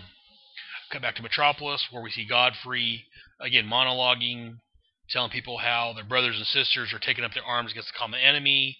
The American people's cried enough. They've lived long enough in the shadow of the superhero. He's trying to get working the crowd to a frenzy, when suddenly they bring out Captain Boomerang. Godfrey's asking the people, what should we do with this sinner? And they're saying, hang him, burn him, feed him to the warhounds. Boomerang's like, you'll be sorry, I'm not alone in this, I've got friends. And if they know what's good for them, they'll get me out of this now. Godfrey says, tells his guards to take him away. They're going to march on Washington. We cut to a TV where we see Flag and Waller watching what had just transpired. Waller says that Boomerang's threats were obviously aimed at them. and that we either have to rescue him or he's going to blow off the lid of Task Force X. And that's something we cannot allow. She tells Waller that they need to eliminate him. Either free him, rescue him, or eliminate him, whichever seems easier. I will not allow Task Force X to be compromised. Flag's not happy with talking about murdering somebody. He doesn't want to allow a man to get murdered. And Amanda's like, this is national defense. You may not have a choice. I'll leave the final decision up to you, Colonel. You know what the stakes are. I trust you'll know what to do. Flag realizes that unfortunately she's right, that this is a matter of national security, and he has to do whatever he has to. God help him. We cut to the Lincoln Monument, where we see a whole crowd of people with picket signs, and Godfrey's up, cheering them on, riling them up, getting them worked up to take down the government, take down superheroes. He tells the crowd that, we don't answer to the government, we answer to the true authority. About this time, Dr. Fate shows up and says, yeah, we knew who that authority is, don't we, Godfrey? Godfrey tells him that he's insane coming there in front of his enemies. We are Legion, and you're alone. Dr. Fate's like, Fate is never alone. And suddenly he calls forth the superheroes he's been collecting. We see Batman, Changeling, Guy Gardner, Flash, Blue Beetle, Shazam, Black Canary, and Superman. Meanwhile, back on Apocalypse, again, Phantom Stranger and Darkseid still talking about what's going on.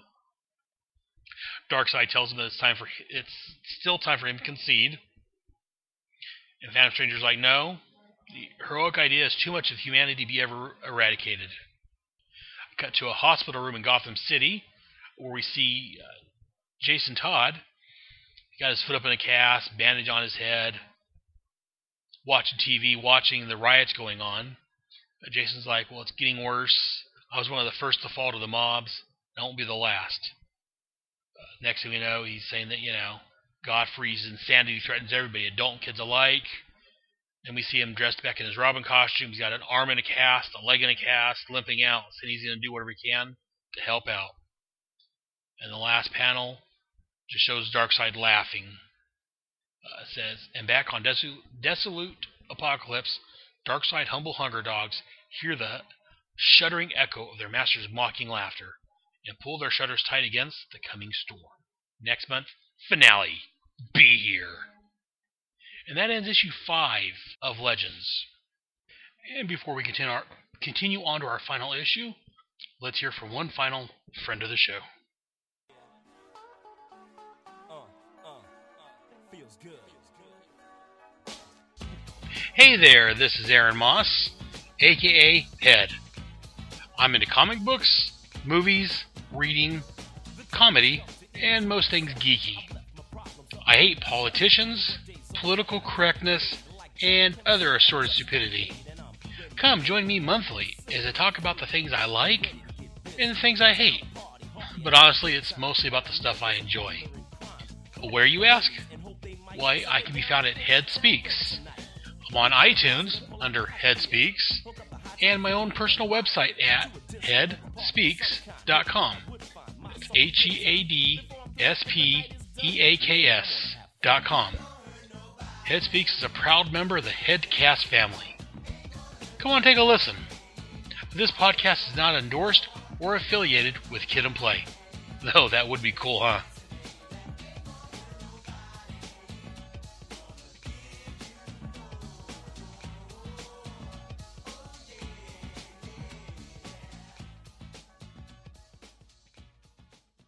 Yeah, I can't recommend that last podcast enough. Head Speaks, great podcast. But anyways, enough about that joker. Let's move on to the final issue, issue 6 of Legends, entitled Finale. Once again, it was 75 cents, this time for 30 pages. It was on sale April of 1987. Sorry, strike that. The cover date was April of 1987. The on sale date was January the 29th of 1987. Once again, the plotter was John Ostrander. Scripter was still Len Wein. Penciler John Byrne. Inker was Carl Kiesel with Dennis Janke. Letterer was Steve Haney. And colorist was Carl Gafford. Editor, as always, was Mike Gold. This time, the cover shows all the heroes that we've been talking about, that we've been seeing for the last 5 issues, with the addition of Wonder Woman and the Martian Manhunter. Along the top of the cover, it says, "This is it, Legends." At the bottom of the cover, it says, "The conclusion of the 6-part miniseries by Ostrander, Ween, Byrne, Kiesel!" Exclamation mark. The last issue of this fantastic series, at least fantastic in my opinion. But anyways, enough about the cover. Let's move on to the actual book. We have our title page, finale. We show Darkseid and the Phantom Stranger standing around talking, as they have been the last 5 issues. Darkseid's gloating that victory is finally his, and he says nothing has anything tasted so sweet. Let me read that whole line, because it's not coming out right for me. Victory is finally mine, stranger, and nothing... I can't read today, folks. Victory is finally mine, stranger, and never has anything tasted so sweet. There you go, that makes sense if I read the whole thing and actually read it the way it's written. Anyways, the Phantom Stranger tells him that his celebration is premature, the battle's not yet over. Again, they're both the same way they've been doing the last 5 issues, their own line. Darkseid thinks that humanity is going to destroy the superheroes, and the Phantom Stranger thinks that humanity's inner nature, inner beauty is going to come forth and stick up for the heroes in the end. At this point, Darkseid kind of recounts what's been going on. That he sent Godfrey, one of his minions called Glorious Godfrey, in the guise of G. Gordon Godfrey, to Earth. Right now he's at the top of the Lincoln Memorial, working him into a mob, using his persuasive powers that he has. They show there's costumes burning an effigy, saying that all the heroes should be destroyed. Then he talks about how the apparent murder of the rampaging Macro Man by Captain Marvel ended his career, and then Brimstone overpowered and humiliated the once proud Justice League of America. Of course, in the Justice League of America's defense, this was actually the what's known as the Detroit League. Wasn't the greatest moments of the Justice League history. Ronald Reagan issues a presidential order condemning all superheroes, including Superman. And mankind's envy and distrust will just cause them to destroy their heroes, leaving the only legend left is him being Darkseid. And the Phantom Stranger says that there's one thing he hasn't factored into the equation, and that uncontrollable factor will prove his downfall. We cut back to Washington, the steps of the Lincoln Memorial, where we have the superheroes confronting Godfrey. About this time, Martian Manhunter shows up. Martian Manhunter shows up, and Dr. Fate says he did not summon him. But the Manhunter's like, well, it doesn't matter, I go where I'm needed. Superman asks if the rest of the league's behind him, and he says no. At this moment, the Justice League of America no longer exists. Again, as I said, I think it was last issue. The final 4 issues of the Justice League of America is where the group disbanded what was left of them. If you haven't read those, go read those books. I enjoyed them. Godfrey's telling the Warhounds to destroy the heroes. So there's a little fight. Shazam takes out a Warhound. But he's telling the guys, we have to watch out so we don't hurt the Warhounds controllers. Because as we talked about earlier, humans are actually controlling the Warhounds. Guy Gardner says, that's the difference between us, Captain Marvel. You actually care about these creeps. And again, Flash is again warning Gardner to watch out for the humans inside. Dr. Fate's pulling humans out mystically, while Superman's destroying the Warhounds after they're gone. Like this little scene right here. Martian Manhunter's pulled a couple of the people out, made them intangible and pulled them out. Superman says, now that the Warhound is empty, I can finally flex a muscle or two. Batman's got his own Warhound. He's like, easy for him to say. He can move mountains with a shrug. but I have to handle this berserker the hard way. And he jumps up with the Warhound and knocks out the guys driving it. Godfrey's saying that they think they've got the upper hand, but he's got Warhounds all over the city ready to cause destruction. And if that's not enough, suddenly another boom tube, or as they're calling it in this series, a Stargate opens up, and parademons come flying through. Beetle mentions that it looks like escapees from Wizard of Oz. And Dr. Fate says, this is why I've summoned you, my friends. All of humanity now rests in your hands. So the heroes take off to stop the Warhounds and the parademons. Dr. Fate is telling the people that the violence has gone long enough. He's trying to talk the people down. Meanwhile, Godfrey's standing back watching as the crowd starts to approach Dr. Fate to take him out. And we hear him saying, "The one called Dr. Fate is in position, my faithful one," and distracted by the crowd. "The moment for you to strike is now." When suddenly a parademon flies by, grabs Dr. Fate's helmet, the helmet of Naboo, takes it off his head and flies off, leaving Dr. Fate as just merely Kent Nelson at this point, surrounded by a crowd of an angry mob. They're saying he's a traitor, just some ordinary guy. Even though he doesn't have his all of his Dr. Fate powers, he still has a portion of the mystic power, so he flies away. He also, as he's thanking, he says he has super strength and the power of flight.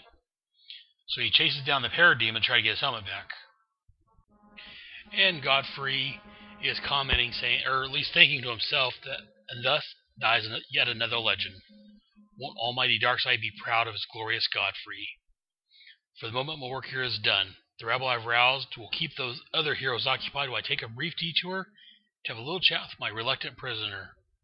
And we see Captain Boomerang being belligerent and yelling at the Warhounds and Godfrey, telling them that, let me get my hands on my boomerangs, you'd be whistling a different tune. And Godfrey tells him that he already knows most of the details, talking about how they destroyed Brimstone. But what he would like to know is why a group of supervillains is working together to defend the world. He said that is another story entirely. And at this point, Boomer's about ready to blab everything he knows about the Suicide Squad, Task Force X. The last panel of this page, we see Boomer's head in a crosshairs. On the next page, we see Rick Flag stopping Deadshot from killing him. Deadshot reiterates their command to either rescue him or ice him before he reveals the existence of Task Force X. And Flag's like, well, I know that, but I'm the one that's going to decide. And I think there's a chance to free him. He has Enchantress use her magic. And the Enchantress apparently turns the Warhound into strawberry jello to Godfrey's chagrin. And suddenly the kneecap on the other one gets blown off. So at this point, Godfrey takes off. Some of the people that was in the strawberry jello Warhound is calling for help, and he tells them to help themselves. Rick Flag tells Bronze Tiger that Godfrey's his. Bronze Tiger jumps down off the roof, leaps off a couple of buildings, says he'll be right back with the trash, and he lands in front of Godfrey. And Godfrey uses his powers to turn the Bronze Tiger to his side. We're back with Flag, Enchantress, and Deadshot rounding up Boomerang. Boomerang's telling him it's good to see him. He knew he wouldn't let old Digger down. He's apologizing for the threats he made. And he says, I was only kidding. Digger wouldn't really breathe a word about.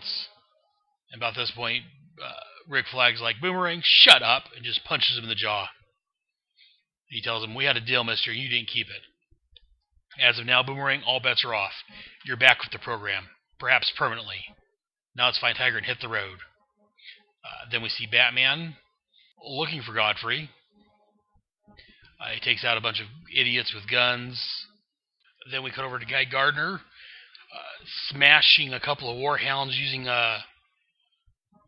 giant, looks like piston or mallet or something made with his ring. He takes one out, one that way.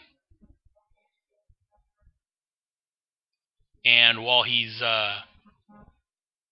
using his ring to take out warhounds, he's trying to prove to the Guardians that he is the best Green Lantern for the job. We see a woman in the shadows watching him, saying that she did not intend to reveal her presence in the man's world so soon after her arrival. Next panel, you can only see it's Wonder Woman. I don't know if they're still trying to keep it a surprise, but she mentioned that she's an Amazon, and that she's going out to help, basically. Just for readers' information, pre-Crisis that I've been talking about, Wonder Woman was a part of the original Justice League. After the Crisis, they've changed things around, and she just came to man's world, actually saying here, right now. So they substituted Black Canary in the original Justice League team. And this is Wonder Woman's first actual post-Crisis appearance. So anyways, as I said, we finally see on the next page, we see Diana, Wonder Woman, the firstborn of the noble Hippolyte. I can never pronounce her mom's name. Diana, Princess of the Amazons, whom these of man's world shall come to call Wonder Woman, picking up a warhound. Gardner's flying by like, eep! Like, what the heck? Wow, who's this hottie? She destroys the warhound, and Gardner tells her, not bad, babe, you just might have a future in this biz. He introduces himself as Guy Gardner, again, the one true Green Lantern. Wonder Woman calls him out, says, I suggest if you're on the side of honor, you stop oogling me and protect those you have sworn to protect. And she goes off to destroy more parademons, or more warhounds. Then we cut to some men attacking the Oval Office, the White House, blasting their way in. A couple guys, masked guys in brown fatigues, come in and tell them that the people have held an impromptu election and you've been voted out. Reagan stands up to him, says, this office is not about terrorism. You have exactly 5 seconds to surrender yourselves. The guy says, you know what, that's enough. And they shoot Reagan.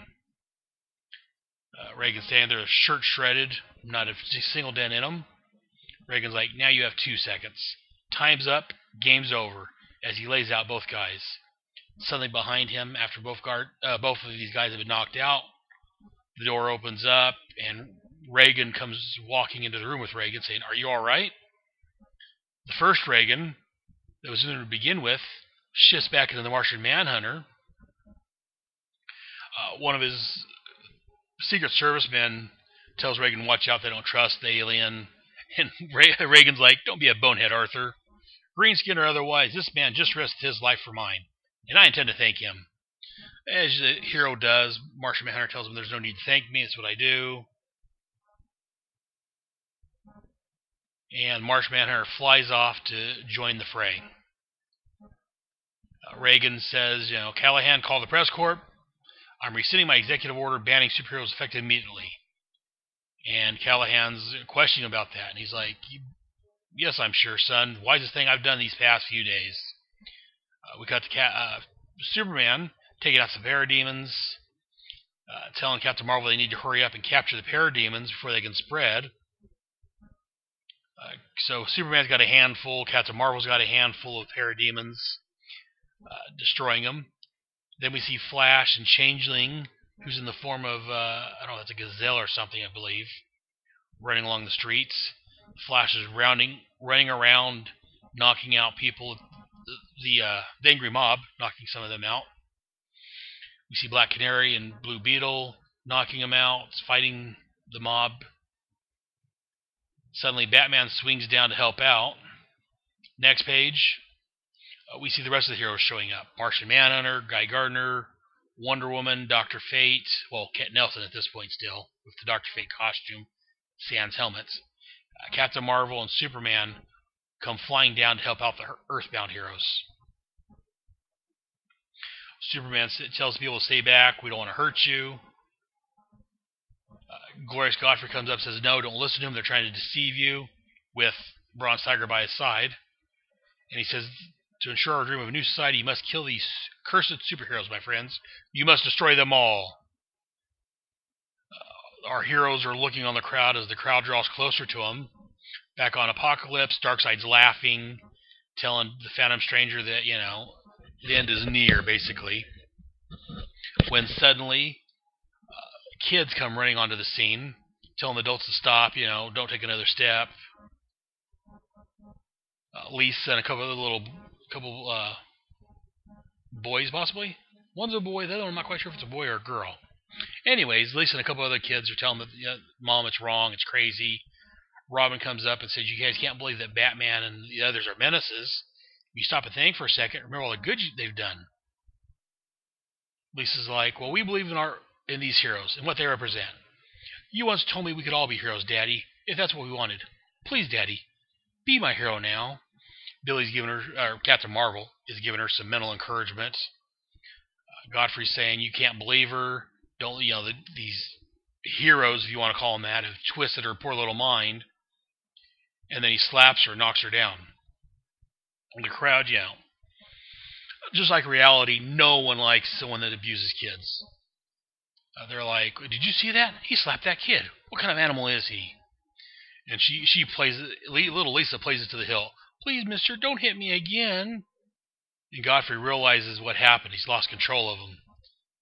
And he's like, the only way I can regain control of this crowd is by using the helmet of Dr. Fate. So he puts it on his head to try to use that to give him more power than even Darkseid himself, to retake the crowd, to destroy the heroes. But when he does so, that's a big mistake. As the panel here says, it takes less than a second for the mystic power of the helmet of Naboo, the power of a Lord of Order, to slash through the racing mind of glorious Godfrey. And then it's gone, taking the slivered remains of Godfrey's mind with it. So Godfrey's laying there just drooling at this point, and Dr. Fate takes his helmet back. The rest of the crowd's coming out of their mind control, and they're like, what the heck are we doing? So they start taking off, and Bronze Tiger says it's time for Task Force X to disappear. And the crowd's begging Superman and the other heroes to forgive him. Superman's like, well, you guys are being controlled, nothing to forgive. Meanwhile, Gardner's being Guy Gardner. He's like, the hell there is. No matter how brainwashed, no matter how potent of what Godfrey said, he couldn't have done anything if you guys didn't already have that in your mind. And again, Captain Marvel, the young kid, basically, that's inside of him, steps forward and tells him, don't judge people so harshly. We're just responsible as they are. I like this little line he says here. Captain Marvel's talking to Guy Gardner.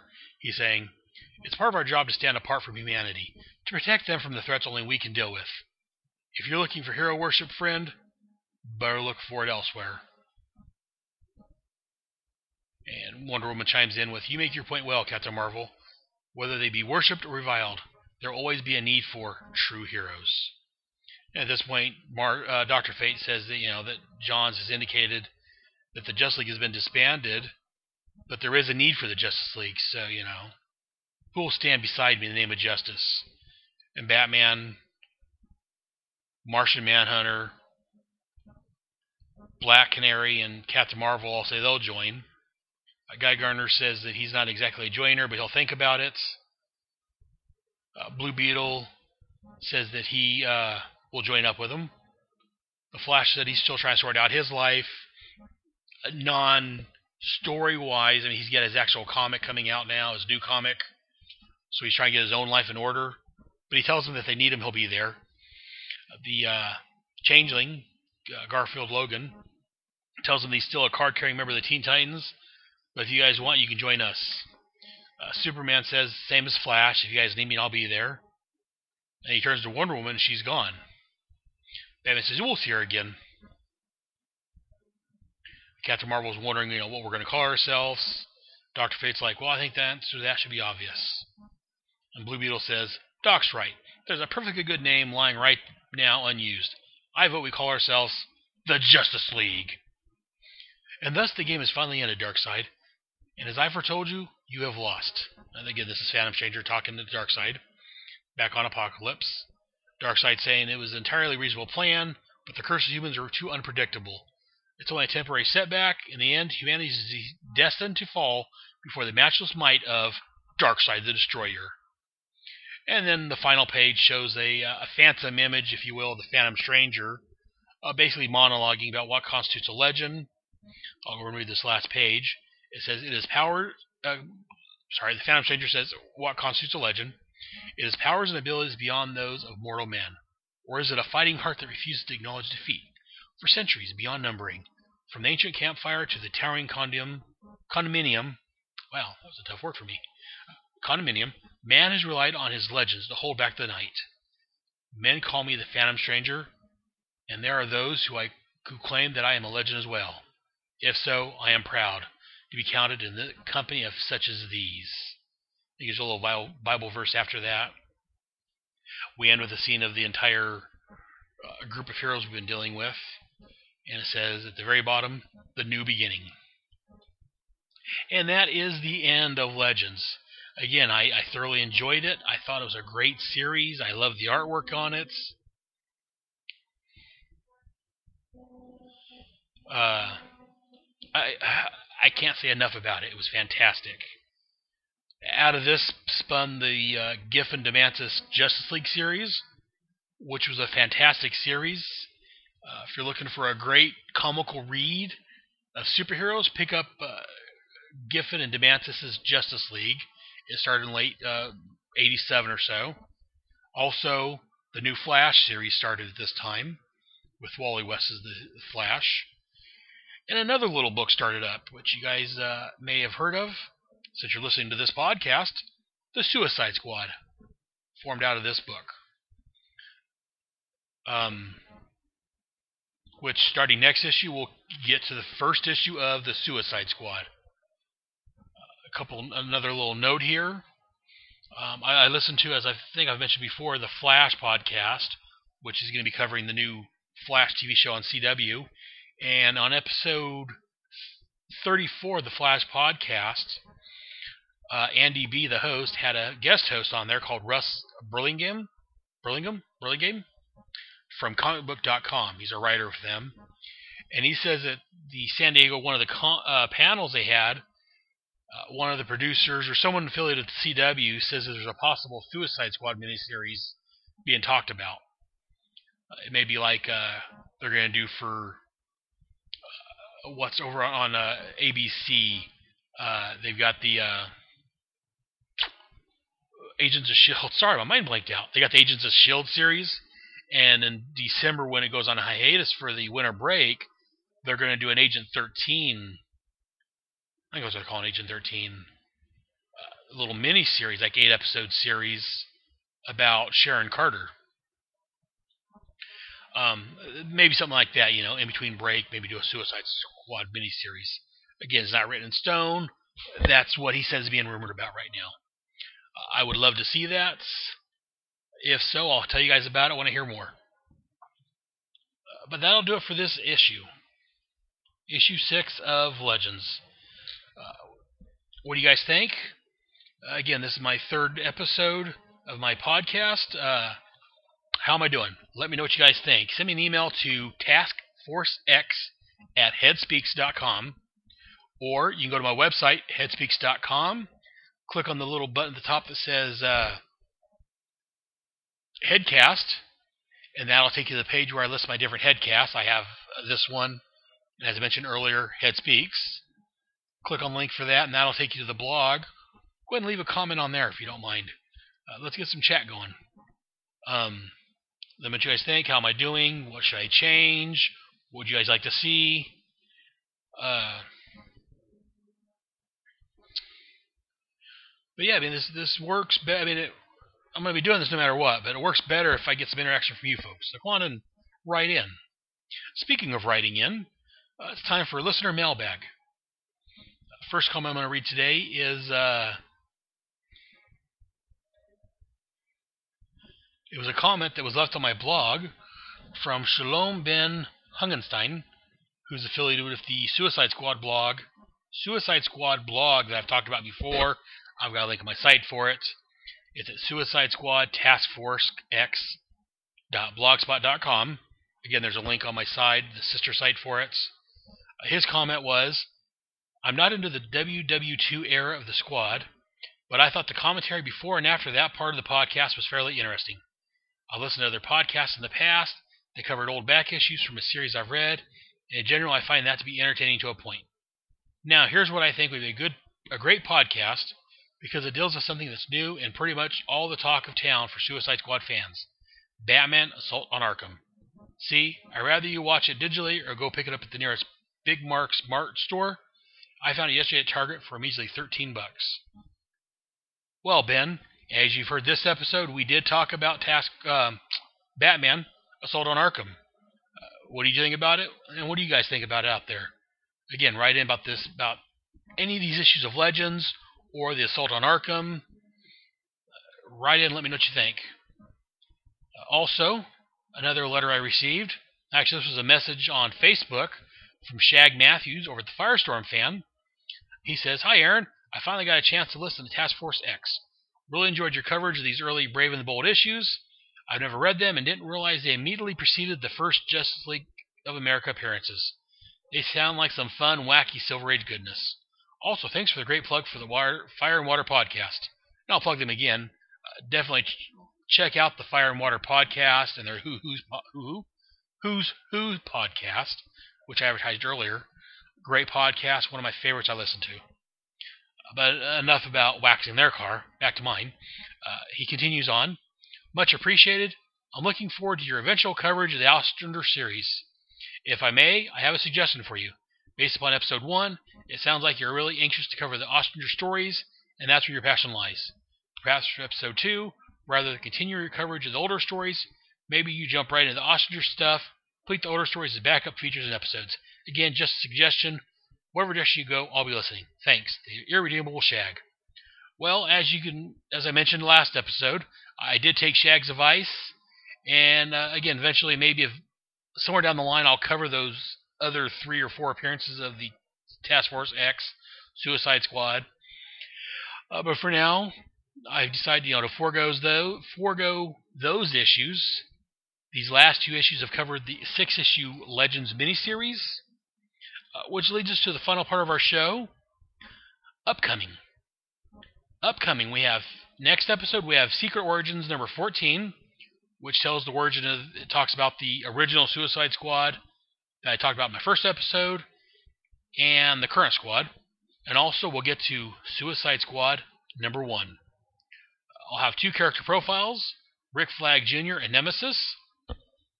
Also, keep listening for future episodes of Task Force X, where we'll cover the other issues. Try that again, folks. We'll cover other issues of Suicide Squad, including the crossover with Firestorm. Hopefully we'll have a special guest for that episode. But that's enough about what's upcoming. Just keep listening to see what's upcoming.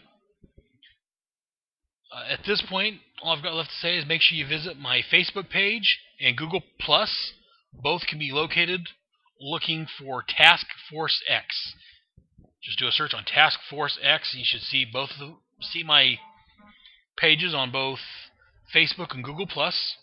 Send in your comments via either email, Facebook, Google+, my blog, wherever you want. Go ahead and just send me some information. Let me know what you guys think.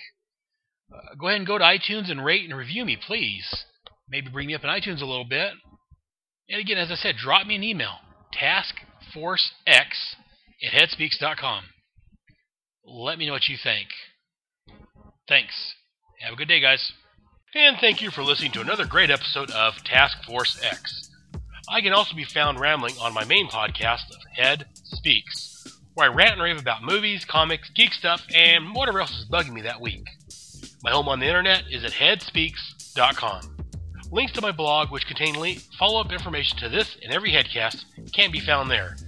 Please email me any questions, comments, or concerns to taskforcex@headspeaks.com. That's taskforcex@headspeaks.com, all one word.